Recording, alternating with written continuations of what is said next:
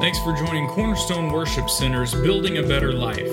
For more information about our church, service times, and additional resources, we invite you to check us out on the web at www.abetterlife4.us. God bless you. Tonight we're talking about Romans chapter 10. Romans chapter 10. But before we turn there, we're going to receive an offering tonight. Mario's ready, aren't you, Mario? Praise God.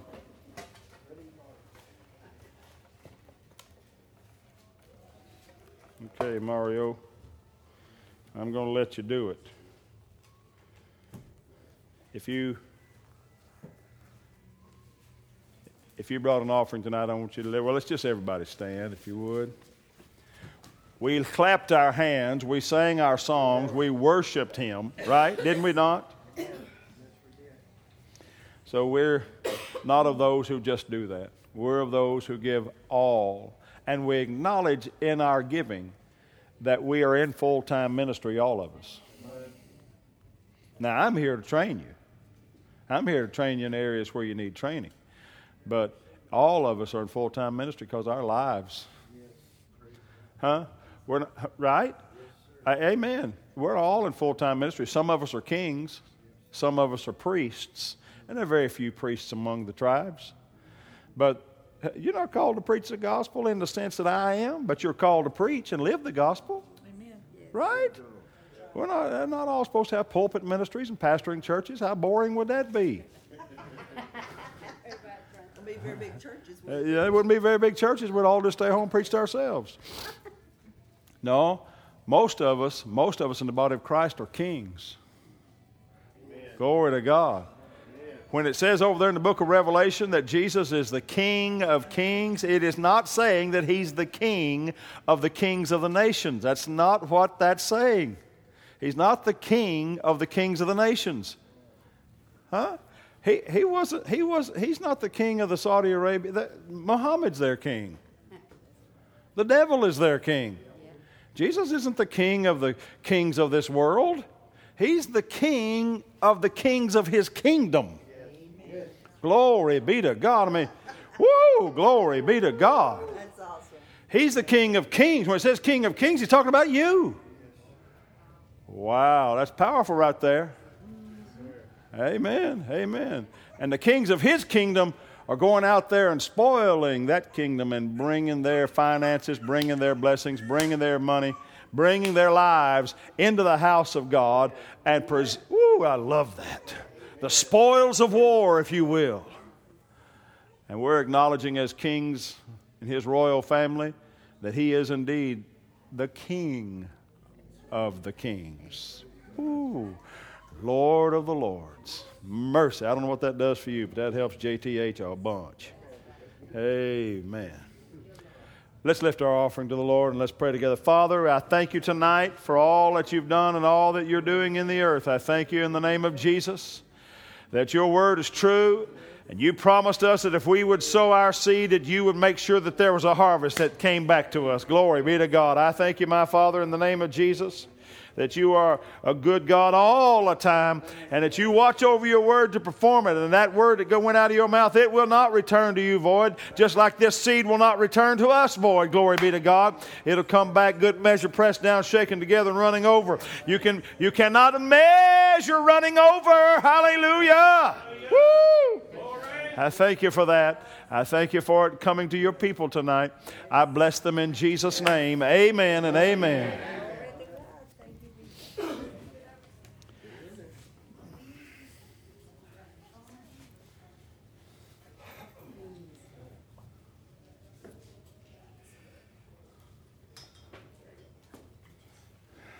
All right. Romans chapter 10. I want to begin with verse 7. And I need a reader.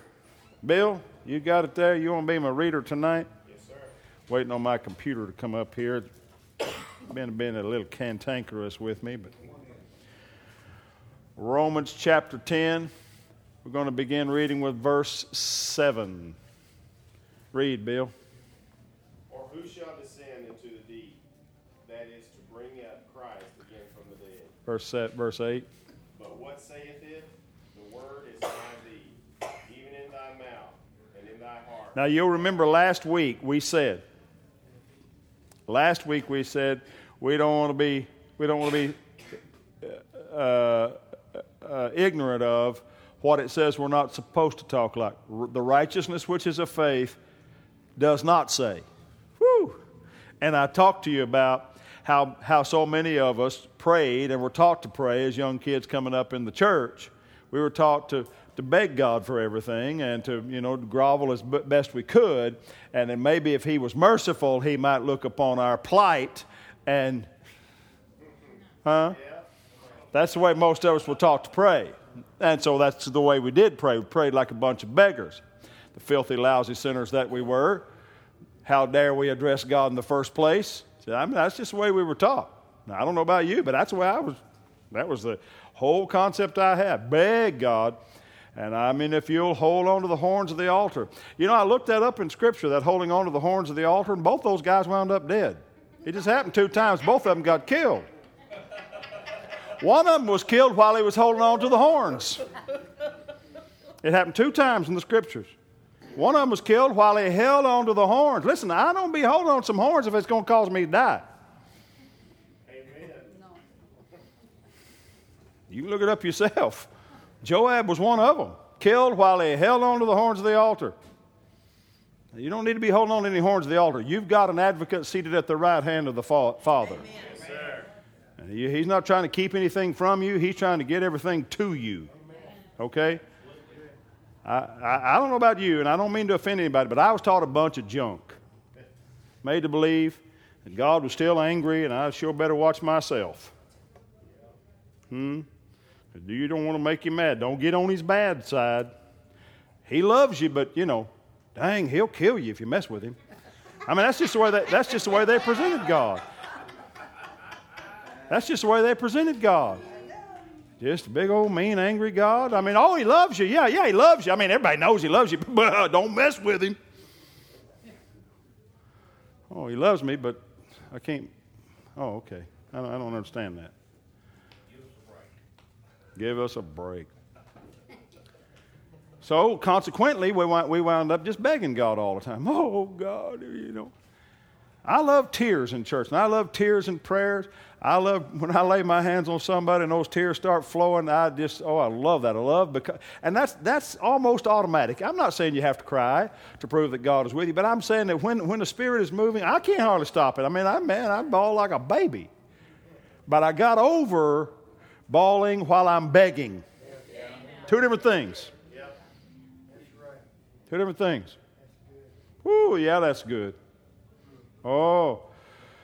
Do not, the righteousness which is of faith does not say, that's what it says there earlier, who shall ascend into the heaven?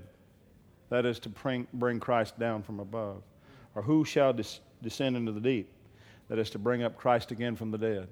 As though Jesus needed to redo all that he had done. That's what that's saying. We used to sing a song at our Bible college. We need another Pentecost. No, we don't. You don't need another Pentecost. Man, I'm a walking. You need another Pentecost. Come over here. I'll lay my hands on you. You'll get one right now. I'll be begging God for another Pentecost. It's over. This is that. Come on, you ought to shout it out yourself. This is that.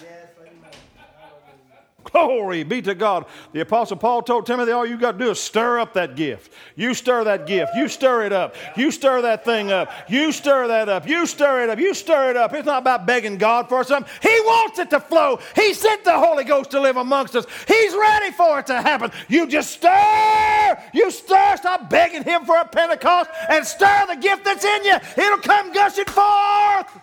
Amen. Woo, glory. Glory be to God. You don't need another Pentecost if you're still under the law. If you're still under the Old Testament, still don't have the Holy Ghost. I got it.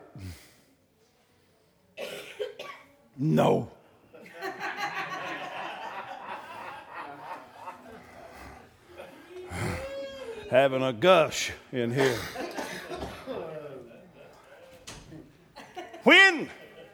When the Spirit of God is working in you,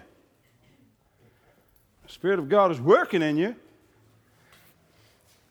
in this day and hour, that's proof that He's living in you. If the Holy Ghost has ever, once ever touched your life, that's proof He's with you. Because He's not traveling from heaven, going back, oh man, they're doing it again. Get my stuff. I got to get my bag, get down there to McKinney because they're operating. Ooh, y'all pray for me while I'm, no. The Holy Ghost lives here. You are the temple of the Holy Ghost. Woo. That's why these verses make so much sense. Romans chapter 10, verse 8. Oh, I love that. Read it again, Bill. But what saith it? The word is nigh thee, even in thy mouth and in thy heart. The word is near you, even in your mouth and in your heart. Have you so far been walking with God that you have noticed this perpetual connection between the mouth and the heart? How did Jesus say it? From the abundance of the heart. You don't have to be with anybody but 5 or 10 minutes to figure out what's really on the inside of them. You don't have to be with anybody very long at all to figure out what's on the inside of them. Because if they're full of failure, if they're full of unbelief, full of doubt, they're going to talk about everything's going wrong. Yes, sir. They're going to magnify what's on the inside of them. Yep. They're just going to talk about it. Can't help it. That's what's inside. If they see themselves as failures, they talk about all the failures. Let me tell you something. When David stood before King Saul,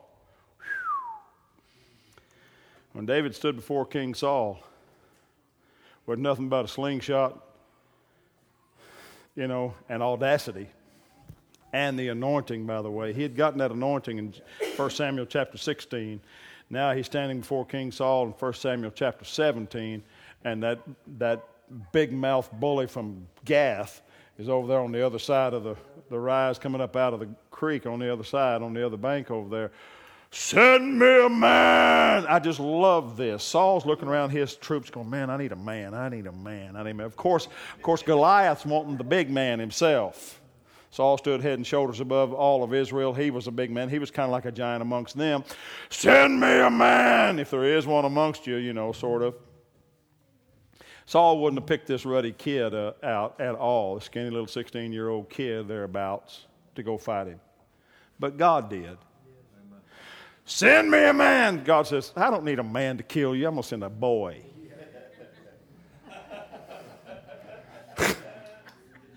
Hello. Don't you just love God's sense of humor? You want a man? I'm going to send a punk kid out there. Go on, David. Go out there and take him out. You can do it.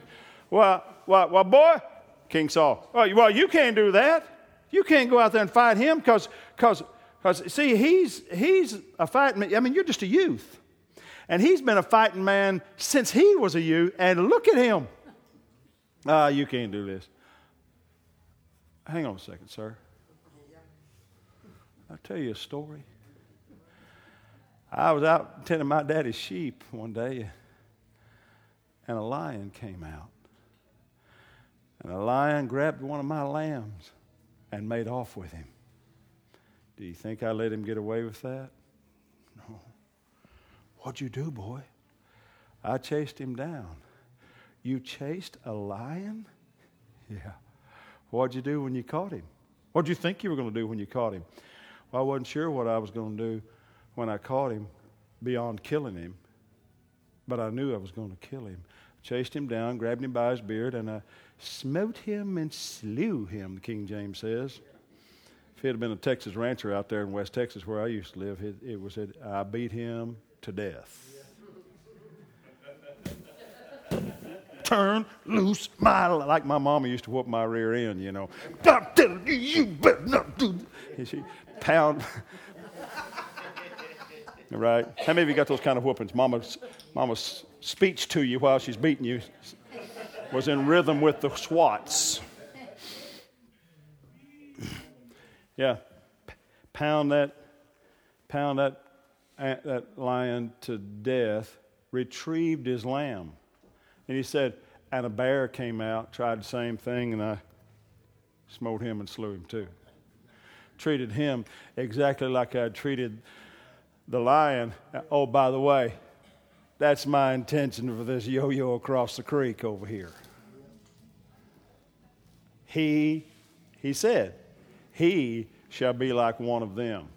I don't know if he's going to look like the lion after he's killed or if he's going to look like the bear after he's killed, but he's going to be killed. Just let me at him. Wow. Now here's a king who knows how to fight. They were singing a song in town, you know. Saul has slain his thousands. Saul, just had one chorus, one verse. Saul has slain his thousands. Saul has slain his thousands. Thousands Saul has slain.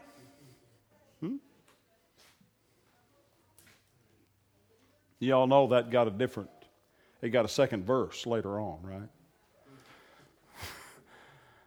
You got a second verse that sounded like this. Saul has slain his thousands.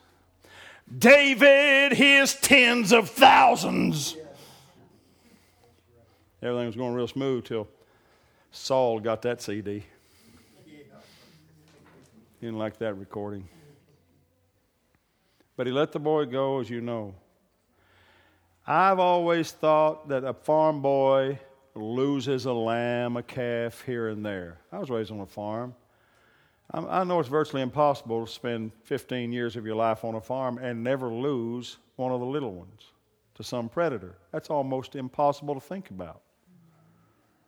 I'm pretty sure at some point David lost one here and there. It's just my opinion. I'm a farm boy. I know how it goes. Especially back then when they didn't have the technology that we had when I was growing up. But when he's standing before the king facing the biggest challenge of his life across that creek, he says nothing about ever having lost one. All he will talk about and all he will let come into his mind are his victories. The righteousness which is of faith does not go around talking about all the times you've sinned and all the times it went wrong and how many battles you fought and lost and how many cousins died of cancer. No, the righteousness which is of faith does not say certain things. The righteousness is of faith doesn't say, oh, Jesus, if you would just help us, if you just come down from above, or if you could just... The righteousness of faith doesn't talk like that. The righteousness which is of faith talks like this. That if you will confess. Let's read verse 9. That if thou shalt confess with thy mouth the Lord Jesus, and shalt believe in thine heart that God hath raised him from the dead, thou shalt be saved. Wow. Well, there's how the righteousness of faith talks. There's how the righteousness of faith talks. Did you notice that in verse 8 it says, but what does it say? The word is near you, even in your mouth and in your heart. That is the word of faith which we preach. Now, the word there, the word is near you, is the word rhema. Now, it's a bit different from logos, and it's certainly different from graphe. There are a number of words in the New Testament used for speech or for word. They can all be translated W-O-R-D, and that would be okay. But that's kind of a generic way of putting it. Here he's saying rhema, R-H-E-M-A, and they use these words not always interchangeably, but they use them specifically to get the point across. He said the word, the rhema, is near you, in your mouth and in your heart. That's why I have taught you before and refute this whole idea that if you read a promise, you read a promise in the Scriptures, some will tell you, here's the idea I refute, some will say if you read a promise in the Scripture, you can't claim that unless the Holy Spirit gives you a rhema, they say. I refute that. That is not in the Bible. The Scriptures never, ever say anything close to that. That's some man-made idea. The Bible does not say that. The Bible is full of these promises, and every one of them, if you are in Christ, every one of them is yours. Amen. The only person that needs to come up with a rhema is not the Holy Spirit. The person with the rhema is you. The Word is near you. The rhema is near you. It's in your mouth. Can I have a good amen? It's in your mouth. You're the ones that's supposed to say it. The Holy Ghost is going to agree with you. It's the Bible. He wrote the Bible. How's he going to disagree? No, I don't like that promise. No. He's not going to disagree with you. If you'll say it, he's with you.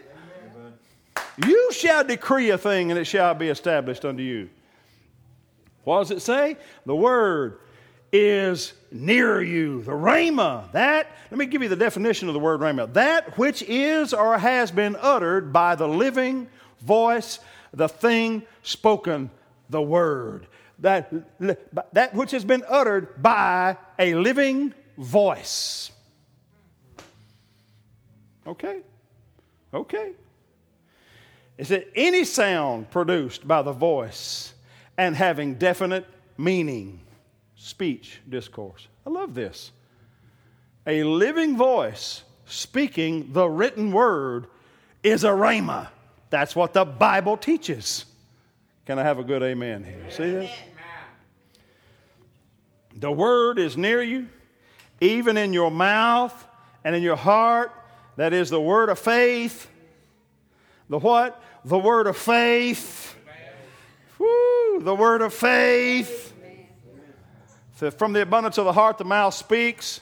This word of faith, it'll get the word in you. It becomes a rhema. You speak when you speak it. The word is near you, even in your heart and in your mouth. That is the word of faith, which we preach. Wow. Well, I wonder why more preachers don't preach the word of faith. You say the word of faith to some people, they go, "Wow, you one of those?" Yeah, I'm one of those. Seems like Paul was. I think these are his words. He called what he did preaching the word of faith. You ought to be ashamed of yourself if you don't like it. It's the word of faith. That's what he said. We preach the word of faith. And there's a great... See, when Jesus said, every idle word, you give account for every idle word, it's because, what comes out of the man's mouth is what defiles him or justifies him. Right? And from the abundance of the heart, the mouth speaks. The mouth is sort of like when I was in Oklahoma, I learned about these things.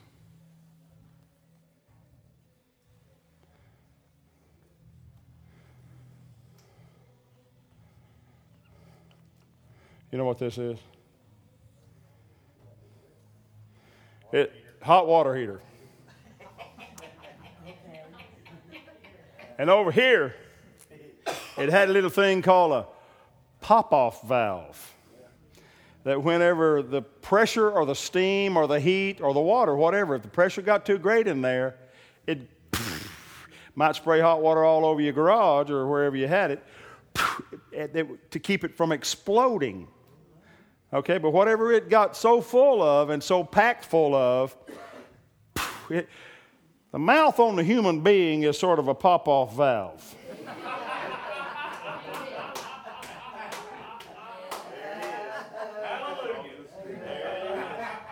Whatever you get full of, that's what's going to come out. I mean, some people, you listen to them talk, you don't have to wonder what's in their tank. You know what's in that tank.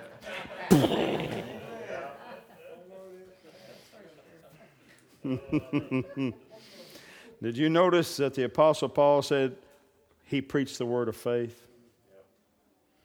I looked the word preach up. It's the the Greek word kerusso. Kerusso. K-E-R-U-S-S-O is how you would spell it in English. K-E-R-Y-S-S-O, but the Y is always oo sound in Greek, so it's kerusso. Means to be a herald, to officiate as a herald, to proclaim after the manner of a herald, that is always with the suggestion of formality, gravity, something with authority. And so this is a different word for speaking. Keteruso means word, but it means to preach in a more formal sense, which is what I do, right? Everybody has rhema. Everybody has a word to say, and a power-packed word. But then there are those who have the Keteruso word. And the Apostle Paul said, I have the Keteruso word. I have the Keteruso word. He said, I want you to have the rhema word. Oh, this is so powerful. How do you get the rhema word working in your life? Well, he goes on and says that just a little bit later. Verse 9, that if thou shalt confess. Now, I want you to stop at this word confess. Well, I like having this board in here. This is how I teach in my classes.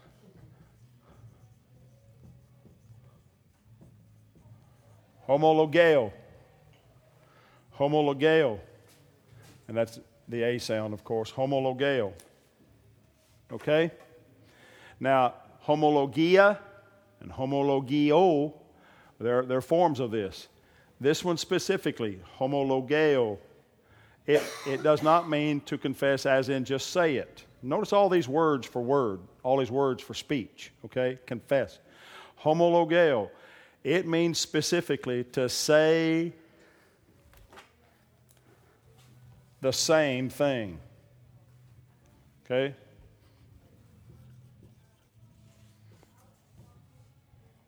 Same sex. Got it? I'm going to erase that word. Okay?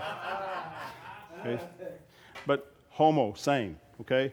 Homologeo, the same word. Homologo. You get it? Same word. Okay, I don't mean to drive it home, be redundant with it. But what he says, if you will confess with your mouth. Okay, so you're going to have a rhema.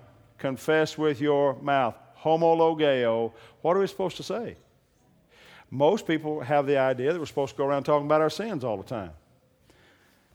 We're supposed to say the same thing that Jesus would say. Confess. Homologeo. Say the same thing about Jesus that the gospel said. Because the gospel says Christ died for our sins according to the scriptures, and he was buried. Thank you, Greg. Christ died for our sins according to the scriptures, and he was buried, and he rose again the third day. Well, we're supposed to say the same thing about Jesus. Amen. This is the delivering power of God. It is the power of God unto salvation. Amen. To everyone who believes, who confesses, who confesses that Jesus, there's our confession. When all the stresses and pressures of life come in on you, start squeezing you, man, it ought to create the pressure on the inside of you to, Jesus is Lord! Circumstances have to bow. Amen. I mean, it's not a sin because you've got pressures. There's a devil out there, you know. I don't know if y'all have noticed that yet, but there's a devil out there doing everything he can to stop us. To say the same thing as another, to just agree with, to concede, not to refuse, to promise, to confess, declare. It has been associated with the confession of sins for people who won't acknowledge that they've sinned. Those people are really kind of rare. They're mostly on college and university campuses. And after they get off the campuses, they stop being stupid. I'm serious. I had a friend of mine that I worked with on the Santa Fe Railroad who claimed he was an atheist. A couple of years after he got out of college, he's an atheist. And didn't want to talk about God. He was an atheist. That's what they taught. Well, I talked to him after a while, and I said, Larry, somebody told me you were an atheist. And he said, oh, I was. He said, but not really. I said, well, that's what I was going to say. There's no such thing as an atheist. He said, yeah, I know what you mean. He said, I used to believe in God when I was a kid growing up. He said, but I went off to college, and he said they talked me out of it. And he said, so when I got through college, now here's a guy. He went through college and became an atheist and wound up as a railroad engineer. Really? You don't have to go to college to do that. So anyway, I guess his atheism took him all the way to the railroad. He went through college and he wound up a railroad engineer and an atheist. But then he said, he got married and had children. And he said, when I had children, I realized, watching my wife give birth, he said, I realized, oh my God, this can't happen by accident. He said, and the reality of my childhood faith came rushing back to me. He said, what was I thinking? He said, and I asked God to forgive me. And he said, I'm back on track now. I said, well, that's good.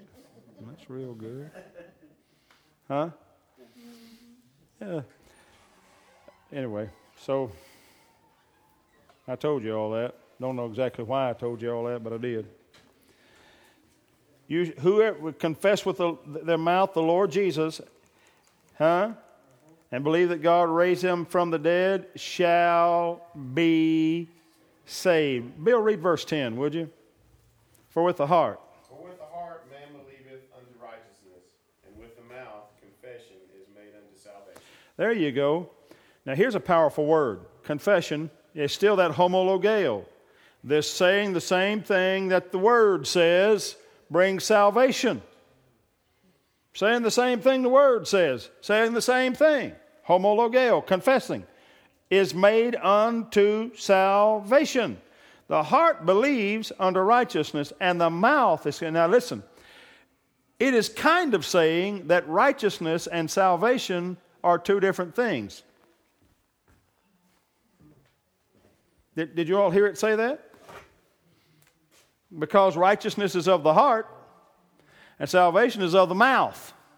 That's why they work together. We tend to just lump them together and say righteousness, salvation, same thing. No.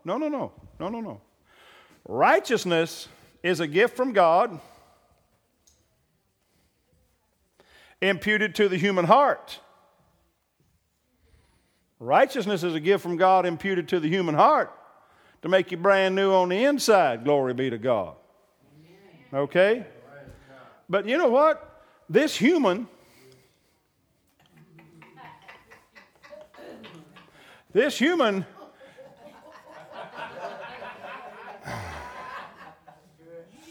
he might have issues. Yeah, looking like that he might. Like, hard to get a date, but anyway. He might have issues that hadn't been settled yet. How many of you had all your issues settled when you got born again? No, you didn't, did you? They weren't all settled. Now he has power because he has been made righteous. He has power to use the word through his pop-off valve to start to implement salvation in everything he does, because this word salvation is the Greek word sozo. All right. Come on, class, let's make a friend of the word. Now, when you see a Greek word written like this, it looks like sozo, like bozo. It's not, though. It has to be pronounced with a D before that Z. Okay? So you'll sound intelligent in a theological discussion. You want to say the word sozo. Okay?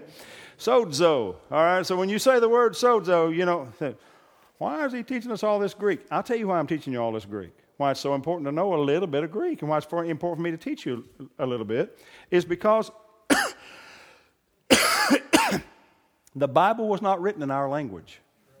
And every translator has his own ideas about it. I do believe that the King James Bible is as close as any of them to getting the real meaning. I make no apologies about being a King James guy.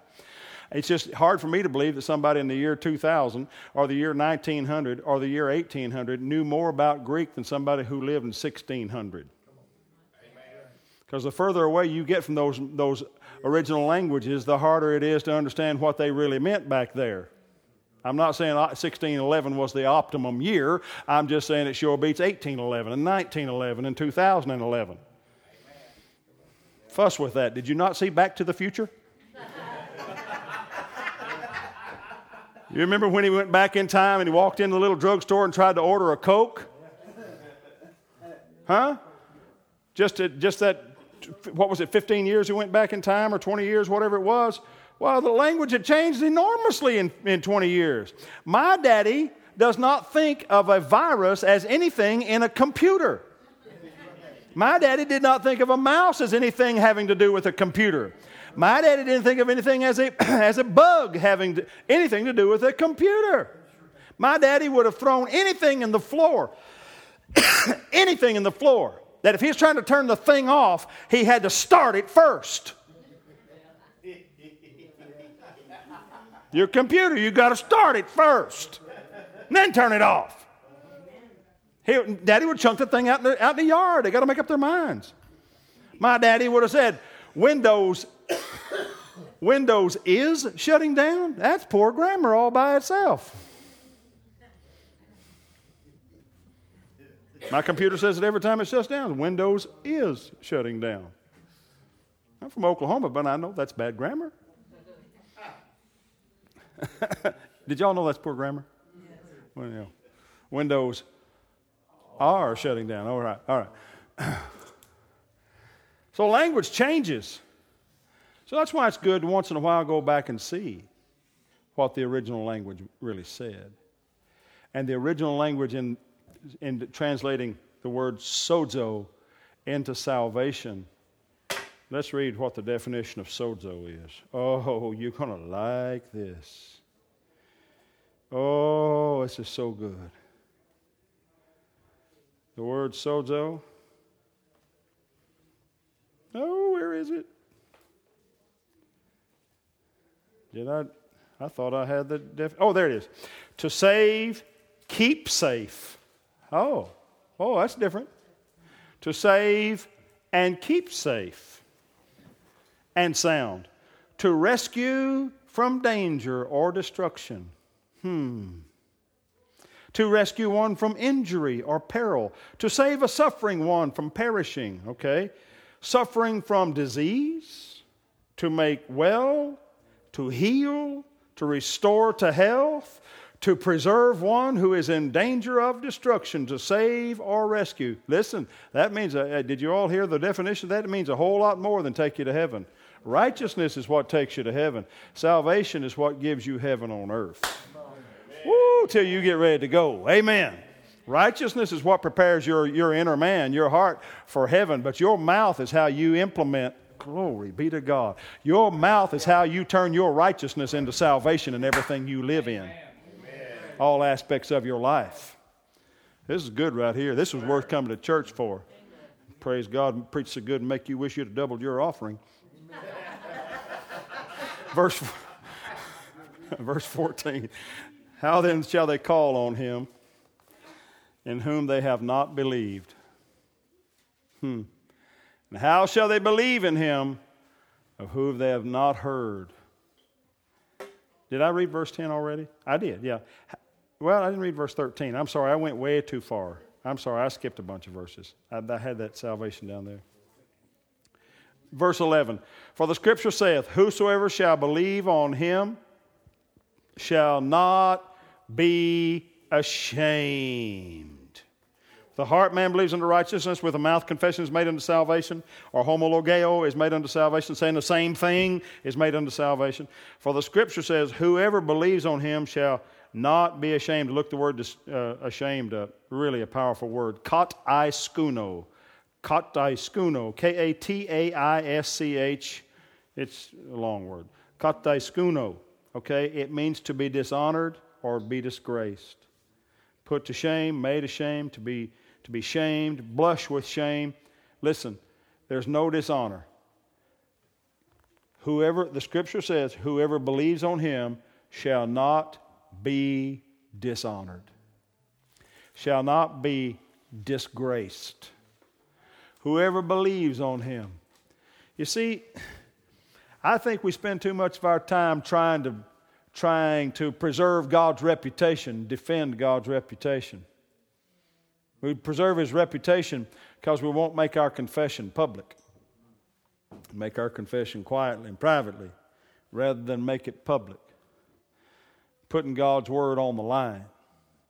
You put God's word on the line, you take risks. You risk looking like a fool. Yeah, you do. You risk looking like a fool. But when you just put it out there, you just put the word of God out. I'm not saying that you do things to look like a fool. I'm saying you just say what God says. You say what God says to you. Well, I was planting grass one day in my yard in West Texas where grass doesn't grow. But I was trying to get a stand of grass in my yard, watering it, doing everything I could, and it was in the least shady spot in my yard. I had pecan trees all around, so I had nice shade some places, but in one area it was sunlight the moment the sun came up until 4 o'clock. It was just really, really hard in that one area out by the corner by the stop sign. It never did grow grass except for one little stretch of time where I just babied it along myself. And I was out there sprigging grass out there myself and planting. I didn't have a lot of money where I could do something nice. I was just trying to make it go. And a guy comes running by. He got his jogging shorts on, and looking all trim, and apparently didn't live in my neighborhood. He comes jogging by looking like a yuppie, and he says, "Never grows where you want it to, does it?" I said, ain't that the truth? And he'd already gone. I thought, why did I say that? Lord, forgive me. Jesus, help me. I went on working, and I made my own confession. I made my own confession, quietly, privately, just between me and the Lord. I repented and got that straight, well, okay, God, you're just going to have to fix that. Well, here in a minute, lo and behold, here come Yuppie Boy again. Run right back up the other direction. And I saw him, I said, "Hey, I got to tell you, my grass is going to grow." I shouldn't have said what I did a while ago. I said, "My grass is going to grow." And he said, "Whatever." I just kept running. Hey, but I didn't have to make him believe it. That's right. I didn't care how foolish it looked. That's right. I didn't have to make him believe it. I had to just get that fixed for me. Okay? And you know what? My grass grew. Of course it grew. It grew. It did real nice. Amen. Amen. Praise the Lord. Bill, I want you to read that next verse. 15. Yeah. And how shall they preach except they be sent? Oh, no. Verse 14. Read verse 14. How then shall they call on him in whom they have not believed? Oh, how shall they call on him in whom they have not believed? Now, we read that one already. But how shall they call on him in whom they have not believed? Well, you call on him when you believe on him, right? And how do they believe? Read on. And how shall they believe in him who they have not heard? How are they going to believe in something they haven't heard about? See, I love this. How are they going to believe on him unless they've heard about him? How are they going to hear? How are they going to believe it? Read on. And how should they hear without a preacher? Oh. How are they going to believe without a preacher? Now listen, whatever area of your life you're needing faith to work in, you've done yourself a great favor by coming to church. Amen. I don't know about you, but I find challenges of all kinds, and I run into new challenges all the time where I'm unsaved. Based on what we talked about here tonight. Don't misunderstand stay on track. You have areas of your life, habits, this little thing, that little thing, circumstances out there coming against you where you don't have salvation working. But you've been made righteous. You have eternal salvation through righteousness, but you got to make that salvation appear in a given area. How many of you have an area that you'd like to see saved? I got an area or two in my life that I'd like to see saved, like my heart is. Huh? That's not going to happen. It will not happen because your heart's saved. Huh? It won't happen because your heart is saved. It couldn't happen without your heart being saved, let's say that. But just because you got saved does not mean that everything's going to start going right. You've got to be careful what comes out that pop-off valve. Yes.